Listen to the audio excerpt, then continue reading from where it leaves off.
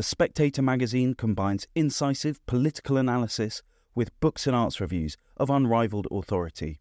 Subscribe today for just £12 and receive a 12-week subscription in print and online, plus a £20 Amazon gift voucher, absolutely free. Go to spectator.co.uk/voucher.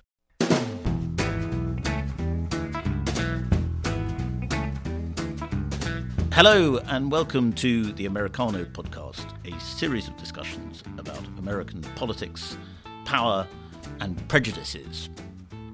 This year, 2024, is an election year in America, a presidential election year. And so we will be doing 2 podcasts a week rather than our usual one, because we want to and because we know you can't get enough Americano in your life. I am delighted to be joined today by Joshua Green, who is national correspondent for Bloomberg Business Week, and he was the author of Devil's Bargain, which was a best-selling and fascinating book about the relationship between Steve Bannon and Donald Trump. But he is the author of a new book, which is entitled The Rebels, Elizabeth Warren, Bernie Sanders, Alexandria Ocasio-Cortez, and the struggle for a new American politics, which is, as you can probably tell from the title, about the left of American politics, not the right, as the Devil's Bargain was. Joshua, thank you for coming on to Americano. I thought I would start where you start in the book, which is to say that the 2008 financial crisis is a formative moment for the Democratic Party as it is now. But you go back a little bit further in the early chapters and look at how Jimmy Carter tried to push the Democratic Party left, particularly on money, on capitalism, and that this process just failed or was stalled all the way through to 2008. Is that right? Yeah, I mean, the thesis in the book is that the 2008 financial crisis was the defining and history-shaping event in my adult lifetime. I've been a Washington political reporter for 25 years, and as I tell the story of these 3 characters, I'm really writing about the rise of left-wing populism in the Democratic Party, which hadn't really existed before the 2008 financial crisis. But that crash gave rise to a brand of politician like Elizabeth Warren, like Bernie Sanders, that's really steered the party to the left, especially on economics. And it did that in large part because of the furious backlash that Americans had to the financial crisis and to the government's response to that crisis. So on the right, we saw the rise of the Tea Party, Steve Bannon, Donald Trump, but there was also a big reaction on the left. And that was due in large part, I argue, to dissatisfaction with the recovery and an anger among Democratic voters, a very deep anger that the party, their own party, which was supposed to represent labor and workers, was complicit in bailing out Wall Street and kind of screwing the average American. So the history that I try to illuminate in the book in the outset is to explain how it was that the Democratic Party came to fall under the sway of Wall Street. And that story begins, as you said, with Jimmy Carter in 1978, who was trying to push a left-wing tax code, was completely rolled by his own party, and Democrats wound up, after Carter's loss, so allergic to the idea of anything populist or left-wing that they moved completely in the other direction and set the Democratic Party on a pro-business neoliberal path, gave rise to politicians like Bill Clinton, who were very successful for a while, but culminated in the 2008 financial collapse and the Democrats' inability to kind of engineer a satisfying recovery. And that really changed the direction of the country and the Democratic Party specifically in a way that I think my 3 characters illuminate. Mm. And as you put it, you use these terms labor-centered liberalism and finance-centered liberalism. Yeah, I think that's a good way of distinguishing the different eras in the Democratic Party. From FDR's time until Carter's time, Democrats were really defined as the party of labor. Organized labor was the backbone of the Democratic Party. It provided the muscle, the votes, a lot of the money. But by the time we get to the 1970s, labor is in steep decline. There's a series of oil crises and inflation crises. Carter himself was a weak president. And it became clear in 1980, when Ronald Reagan was elected, that the new era of American politics was going to be a televised era. And that was going to require a lot of money for TV ads. And Democrats, in their desperation, both to move on from Carter, but also to come up with the funds to compete with Ronald Reagan, began turning toward Wall Street financiers, initially as fundraisers, to try and fill their coffers and fight back the Reagan Revolution, which they succeeded in doing to an extent, especially in Congress. But eventually those Wall Street actors came to assume prominent roles in the Democratic Party. So you have people like Bob Rubin, the former Goldman Sachs CEO, who initially was a fundraiser for Walter Mondale, the 1984, the hapless 1984 Democratic challenger to Ronald Reagan. And eventually Rubin wound up in Bill Clinton's White House as his single most important economic advisor. And so you can sort of tell the story of Democratic history moving away from labor and under the sway of finance. And I think that helps to explain how we arrived at 2008, how the Democrats did, both in deregulating an economy to the extent that we had the epic financial crisis that we did, and also why in the wake of that crisis, the recovery was geared mostly toward the banks and not so much toward the middle class as it was after the COVID crash in 2020. Well, that brings me on to what I wanted to ask about next, which is Barack Obama, because, of course, 2008 was the year of the financial crash, but it was also the year of the election of Barack Obama, and a kind of tidal wave of hope, not just about Obama as a mixed-race figure and as an inspiration to young people and so on, but also that there would be a revival of the economic left of the Democratic Party. But this proved short-lived, am I fair in saying? Yeah, I think so. Look, I mean, by the time you get to the 2008 election, American voters were so disenchanted with George W. Bush, mainly because of the war in Iraq, but also because in his latter days, he presided over this financial crisis. His approval rating was something like 27%, which is a level that even Donald Trump and Joe Biden have not yet managed to reach. So Americans were ready for change. Barack Obama embodied that change in sort of every way you can imagine, whether it's racial, party-wise, political, his stance on the war.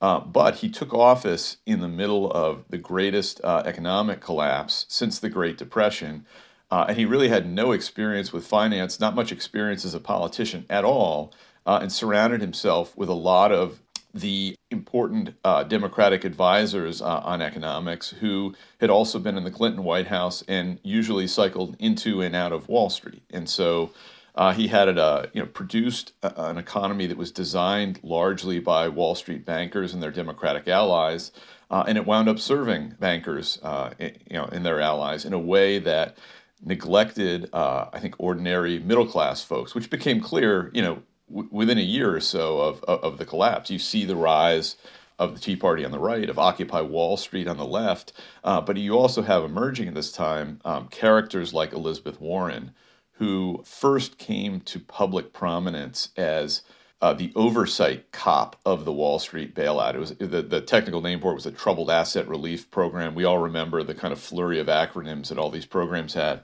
But Warren was one of 5 people who was appointed to kind of oversee how this money was being spent.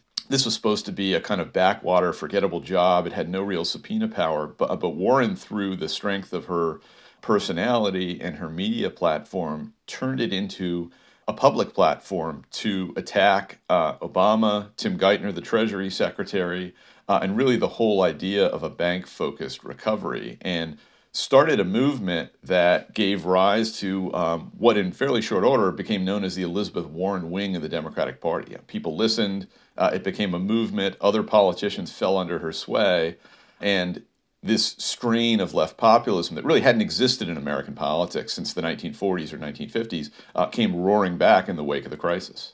Yes, and she, in many ways, is the central figure of your book. That Bernie Sanders and Alexandria Ocasio-Cortez are a big part of it too. But in many ways, she's the almost tragic figure in a way, because she is the outsider who tried eventually to be an insider, who was uncomfortable with doing it, who was never able to accommodate to the the grubby compromises that you have to make in power. Again, am I right in saying that? I think that's right. I mean, I think all three of my characters, Warren, Bernie, and AOC, were all outsiders. We're all rebels, as the title has it, who wound up kind of coming inside. But Warren was certainly the first figure to do that. And, she was slightly different than Sanders and AOC in the sense that even before she came to politics, she was a fully credentialed member of elite establishment as a Harvard Law School professor. Had already made a name for herself, not in politics, but in academia. But when she came in, I mean, she had a kind of fully formed philosophy of what had gone wrong in the crash, who was to blame for it, and what ought to be done about it. And in Warren's telling, the bailout should have been focused at middle-class homeowners. At the time, you can go back and look at what she prescribed. It was things like stimulus payments, student loan freezes, small business loans, eviction moratoriums, all the stuff that Democrats and Republicans wound up doing 15 years later after the COVID crash.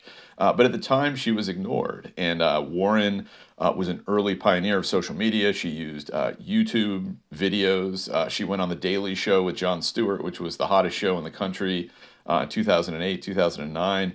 And really became more than a political figure. She became a cultural figure that embodied the Democratic backlash to what was happening. And I think Democrats could see, elected officials, but certainly the kind of younger generation of Democrats, that this was someone who made a lot of sense. It was somebody they wanted to follow. The difficulty for Warren is in how she took that kind of cultural capital and translated it into political capital. Initially, she had wanted to run the Consumer Financial Protection Bureau, which was one of the responses to the 2008 crisis. But by that point, she was such a polarizing figure that Obama didn't really have the nerve to elect her. So instead, she wound up running for Senate in Massachusetts in 2012, got elected, and became a sort of beachhead in the U.S. Senate for this brand of left-wing populism that proved to be very popular. The kind of Hamlet routine that Warren engaged in over the next couple of years was she was so popular that there was a draft movement to get her to run for president in 2016 against Hillary Clinton. And Warren sort of went back and forth with, do I like being an outsider? Do I want to do this? Or do I want to challenge Clinton? I'll probably lose, but I could kind of bring my ideas to the fore. And in the end, Warren decided not to run, and that's when Bernie Sanders kind of stepped in and took the baton. But it left Warren in the awkward position of having to choose between endorsing an ideological soulmate in Sanders and cozying up to Clinton, who everybody thought correctly was probably going to win the Democratic nomination, and thought incorrectly was very likely to be president in 2016. And Warren chose to go with Clinton to try and exert influence there. And of course, that went tragically awry when Clinton lost to Donald Trump in 2016. And do you think that, more than anything, finished Warren as a figure? Because she tried to re-emerge in 2020 as a presidential candidate. It didn't go very well. Was she seen as a traitor by the movement then because she endorsed? I think she viewed herself as being the real leader of this movement because she was from 2008 until about 2014, where she decided not to run. Elected Democrats, most of them lived in terror of Elizabeth Warren because she had this huge following, this movement behind her that would flood congressional switchboards, that would cause all kinds of pain and unpleasantness for Democrats who crossed her or supported banks. And when she decided not to run, Bernie Sanders essentially took that mantle and became the figurehead of the movement himself. So I do think that sort of ended her time as the undisputed leader of the Democratic left wing, because when we get to 2020, neither Sanders nor Warren wanted to defer to the other one. And so that had the effect of splitting the left-wing vote, the left populist vote in the Democratic primaries in a way that guaranteed neither of the two of them would win the election. And that's part of the reason why we wound up with Joe Biden as Democratic nominee and eventually president. Yeah. Well, let's move on to Bernie Sanders because, for a lot of our British listeners, the comparisons between Bernie Sanders and Jeremy Corbyn, at a superficial level anyway, are pretty interesting in that they are both quite grumpy old men who I think you describe them as a gadfly, regarded by Democratic insiders as a gadfly. Corbyn was regarded as a sort of nuisance figure in the party, always causing problems, always objecting to everything. And then suddenly, in the wake of these populist revolts and so on, both these men spring out of nowhere very quickly to become the figureheads of the left in their respective countries. Yeah, that's right. I mean, look, when I first came to Washington in 2000 and started covering Congress, Bernie Sanders was viewed, not just as a gadfly, but kind of a jerk. Democrats didn't like him. I talked to Barney Frank, longtime Massachusetts Democrat, who just, for the book, who just openly despised and disparaged Sanders, who he thought was, a prima donna who was so obsessed with his own image as a purist that he never cooperated, and as a result never advanced any of his own principles. It was really a pain in everyone's ass. And what changed after 2008, and certainly what changed by the time Sanders got into the presidential race in 2015, was the context. Before the financial crisis, having an old white-haired guy, a backbencher in Congress, screaming about Wall Street and sort of objecting to what his own party was doing, it was easy to ignore because it didn't seem important. But in the wake of the 2008 crash, and especially after the rise of Warren, there was a movement, a left-wing Democratic movement that was searching for a leader. And the two draft Warren groups that had arisen to try and pull her into the presidential race, once she made it clear that she wasn't going to run, they turned around and got behind Bernie Sanders. So when he decided to run for president in 2015, he not only had a draft movement behind him, but he had a rising wing of the Democratic Party that believed what he believed, that was looking for a champion, and that wanted someone who, like Warren had, was pure of heart, angry, and could articulately criticize the Democratic establishment that had not only produced a party that led to the crisis, but had failed over the 5 or 6 years since then to produce a satisfying recovery. And, if there's one thing nobody can question about Bernie Sanders, and I assume this is true with Jeremy Corbyn too, it's his own personal authenticity. He's kind of incorruptible, a curmudgeon. He's the furthest thing from a slick, poll-tested politician. And I think one of the reasons that Sanders became so popular with young people, became sort of a meme figure, was that he represented the opposite of everything the Democrats loathed at the time. I mean, here was a guy who was old, incorruptible, and cranky. He was going to tell it like it was. And in 2015, if you were a Democrat, that was very appealing. And I think it's why Sanders went on to win 23 states and raise more money than Hillary Clinton did, even though he didn't manage to wrest the nomination from her. And interestingly, a bit like Joe Biden, in fact, he predated the neoliberal episode. He was alive before the neoliberalism that everybody on the left now resents so strongly. Yeah, I think, the other part of the appeal, I covered Bernie a lot during that race in 2015 and 2016. I think the appeal for a lot of people was that he had a fully formed and coherent personal philosophy of politics, of what had gone wrong, and who is to blame. And I think people, when they speculate about his appeal, don't fully appreciate how attractive that was in America in 2015. We'd gone through 6-7 years of grinding austerity. The jobs lost in the 2008 financial crash still hadn't been fully recovered by then. We didn't have the kind of roaring recovery from the crisis we did after COVID. Standard of living wasn't increasing, wages weren't increasing, student debt was soaring.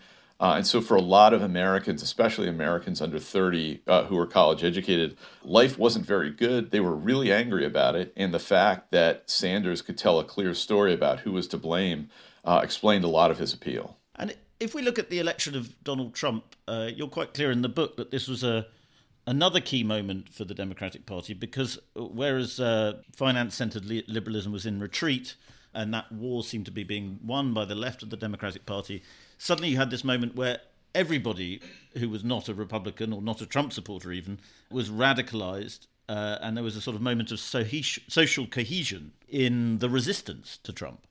Yeah, that's absolutely right. I mean, look, the Democratic Party and the Democratic establishment were in complete denial that a leftist backlash even existed, despite Bernie's considerable success in challenging Clinton in the Democratic primary. They were in complete denial that this thing really existed until election night when Clinton lost to Donald Trump.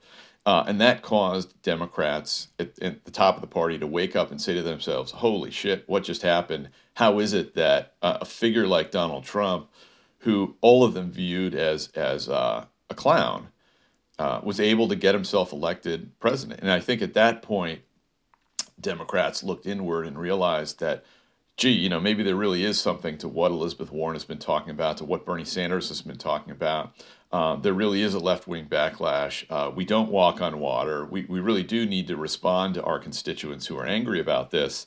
And in short order, you had both Bernie and Warren being elevated into Senate Democratic leadership, and the nature of what the party stood for and what it began to talk about shifted more in the direction that they wanted. So much so that by the time you get to 2020 and Democrats are preparing to try and pry Donald Trump out of the White House, the party had swung so far to the left that the 2020 primaries were all about left-wing ideas like whether there should be a wealth tax, whether Americans should abolish private health insurance and replace it with a $30 trillion Medicare for all plan, whether illegal boarding crossings should be criminalized. Things swung, the pendulum swung so far to the left. The party was almost unrecognizable from what it had been 15 years earlier. I think it swung so far that a lot of Democratic voters weren't willing to go along. And so you see that neither Warren nor Sanders emerged as the Democratic nominee.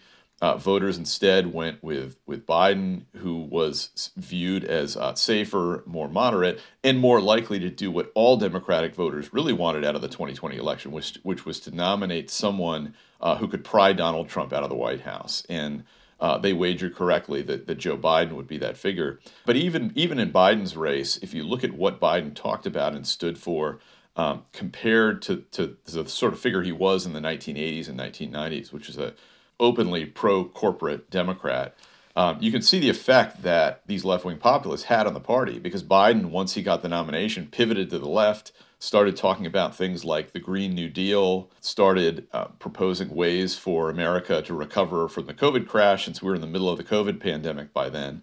And once he was elected, governed, at least on economics, in much the same way that a President Warren or a President Sanders would have governed, with multiple rounds of stimulus checks for the middle class, and all the policies from student loan freezes to eviction moratoriums and so on, that Warren had been proposing for the last crisis 15 years earlier. And in doing so, he appealed to a lot of swing voters who had gone from Obama to Trump, because he seemed to be looking after their interests as working class blue collar Americans. Yeah, I mean, it's hard to know how much of his support was based on economics and kind of blue collar working class concerns, and how much was simply an exhaustion with Donald Trump as president. But what we can see clearly is that in places that have kind of white working class manufacturing based economies, states like Michigan, Wisconsin, Pennsylvania, Rust Belt states, those are all three states that Donald Trump carried in 2016. That's why he was elected president. And all three are states that Biden swept in 2020 that allowed him to win again. And these three states, I think, are going to be pivotal again this fall. If either Trump or Joe Biden wins those three states again, that man is going to be president. And so certainly there I think is a big appeal, at least among some voters, to having more of a working class focused economic policy, one that wasn't quite as deferential to Wall Street. And I think that's also why we've seen Joe Biden govern in the way that he has, doing things like sending billions of dollars to try and reshore manufacturing jobs, to try and build new electric vehicle and battery plants and deindustrialized places in America that have fallen behind and turned to figures like Donald Trump. The hope there for Democrats is to begin to wind back the clock and see if they can reassert some of the appeal that they've traditionally held to working class types, just to ordinary working families who aren't wrapped up in culture wars, who don't follow politics day to day, but who are concerned really about, do I have a job? Do I have a retirement account? Can my kids graduate from college? If they do, can they live here locally, or do they have to move to a big city? All the sorts of things that as reporters, we hear when we go out into middle America and talk to voters about what it is that they're looking for in a presidential candidate. The other person in the book that we haven't really talked about so far is Alexandria Ocasio-Cortez. And she was elected in 2018, she represents the youthful progressive wing of the party. And is caught up a little bit in culture wars. I know that I think she wants to get away from that, but she inevitably is seen as the kind of radical woke left that the Republicans denounce so often. Do you see her as the future of the party, or do you think the party will have to find someone, a Joe Biden-like figure, but younger, who is able to speak to middle America, who's able to use a language that isn't riddled with progressive talk? Yeah, I mean, AOC is fascinating in the sense that she's really sort of a progeny of Bernie Sanders. She came into politics through the Sanders campaign in 2015, 2016. She's representative of that generation of millennial voters who graduated college in the wake of the great financial crisis, couldn't get a job, struggled getting health care and student debt. So sort of emblematic of all the ways that the great financial crisis and the weakness of the recovery affected that generation of Democrats who, not surprisingly, tended to move very much to the left compared to earlier generations.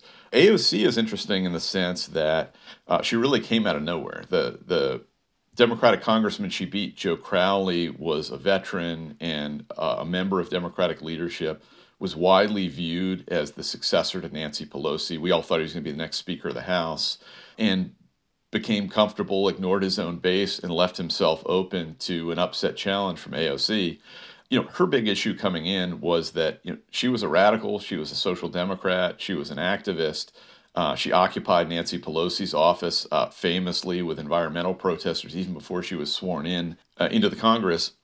But she really wasn't very effective for the first 6 months in Congress. And although she became a sort of figurehead of everything that conservatives hate about Democrats, became a celebrity on Fox News, it really took an adjustment on AOC's part, I think, to understand how Congress works, how she could be more effective. She began to emulate Elizabeth Warren in terms of creating these viral moments in congressional oversight hearings where she would sort of go after people.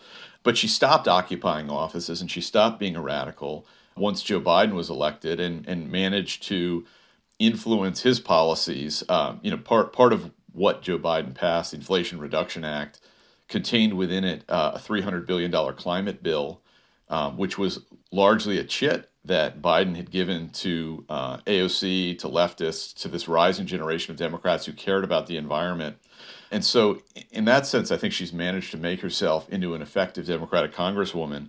But as you say, in the wake of George Floyd's killing and the rise of this particularly outspoken brand of woke leftism, she has certainly become an avatar of that. And I think it clouds her future as a Democratic presidential candidate. Certainly, I could see her in 2028, if she wants to, running for president as a sort of factional left-wing candidate in the Bernie Sanders mold.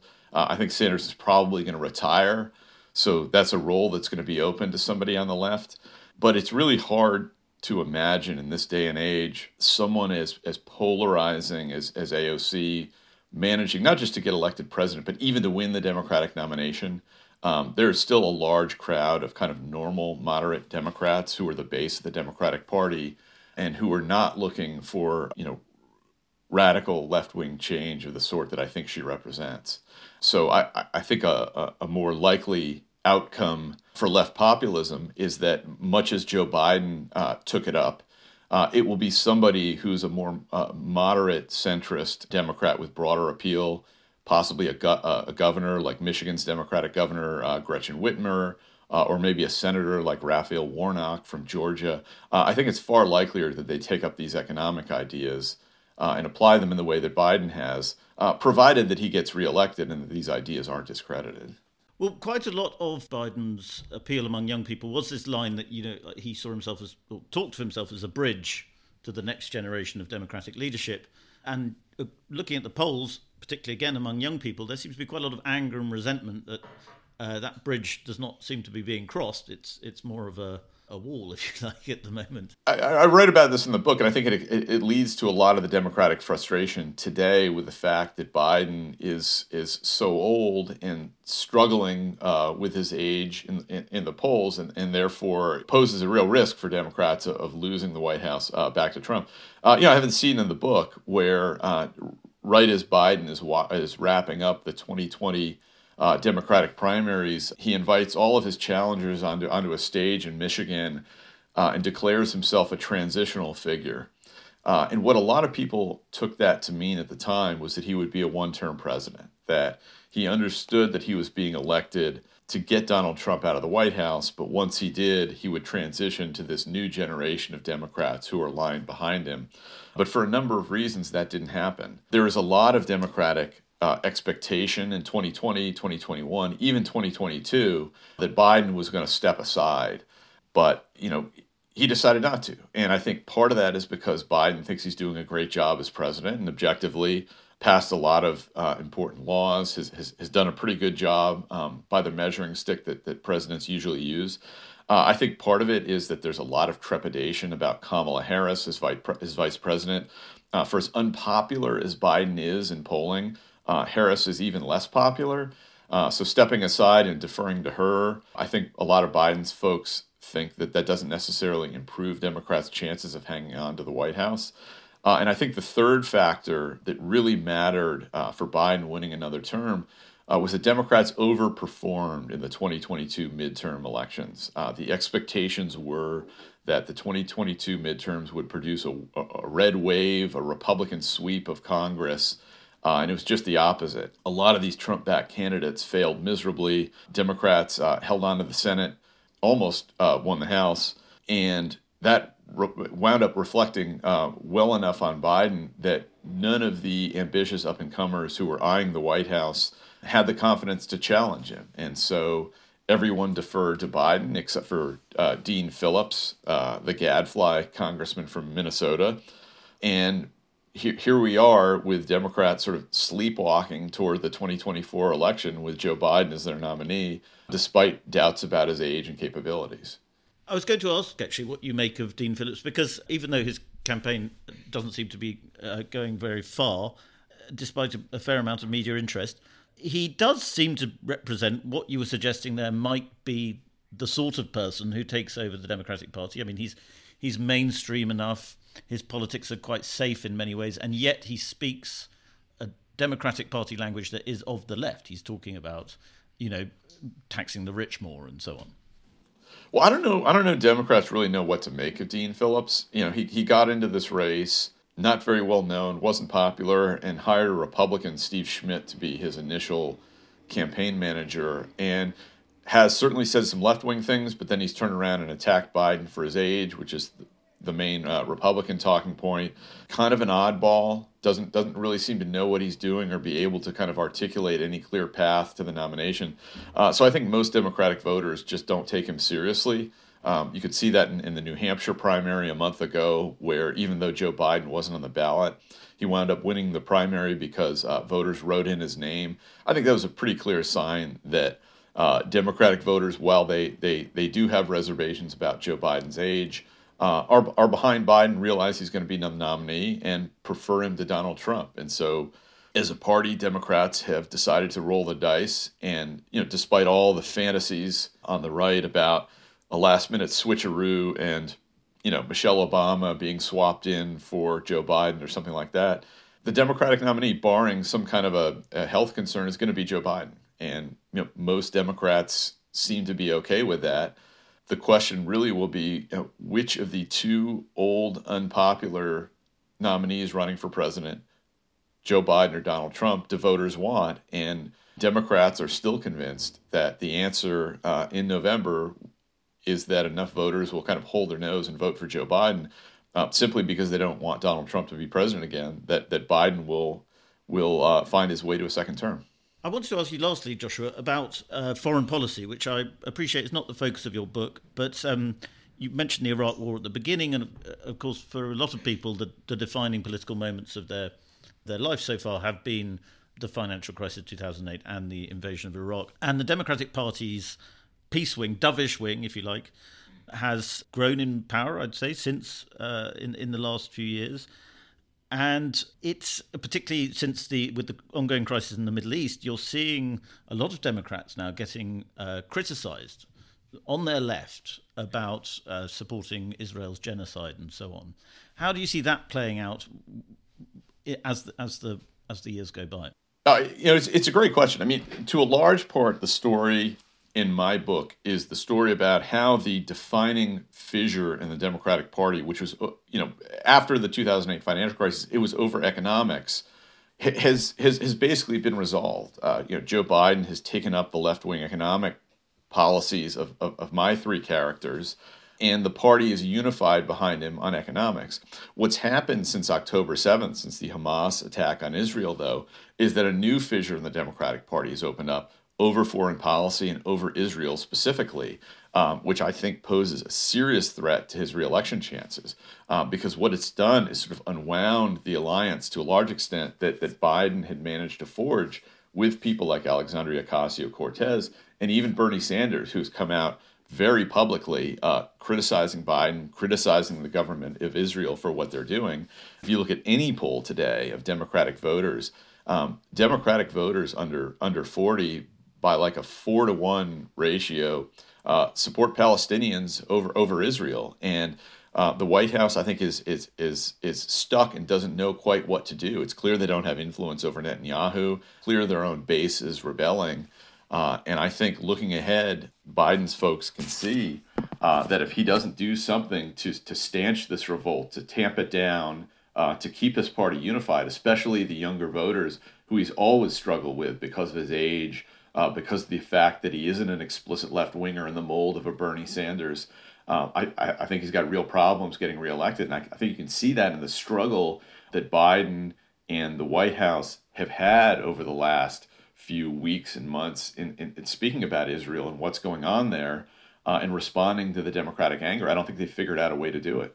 But, well, the answer at the moment, which is not necessarily a very good one, is to get Kamala Harris more involved in Middle Eastern affairs and see how that works. Yeah, I think if there's one thing that can unify the Democratic Party, it's the conviction that Kamala Harris is not going to be a fix to this problem. I mean, Harris is almost like a garbage collector. She sort of gets tossed every nasty problem in the administration, right? Her first portfolio was the border crisis, which nobody is going to solve. Now she's supposed to fix Middle East peace.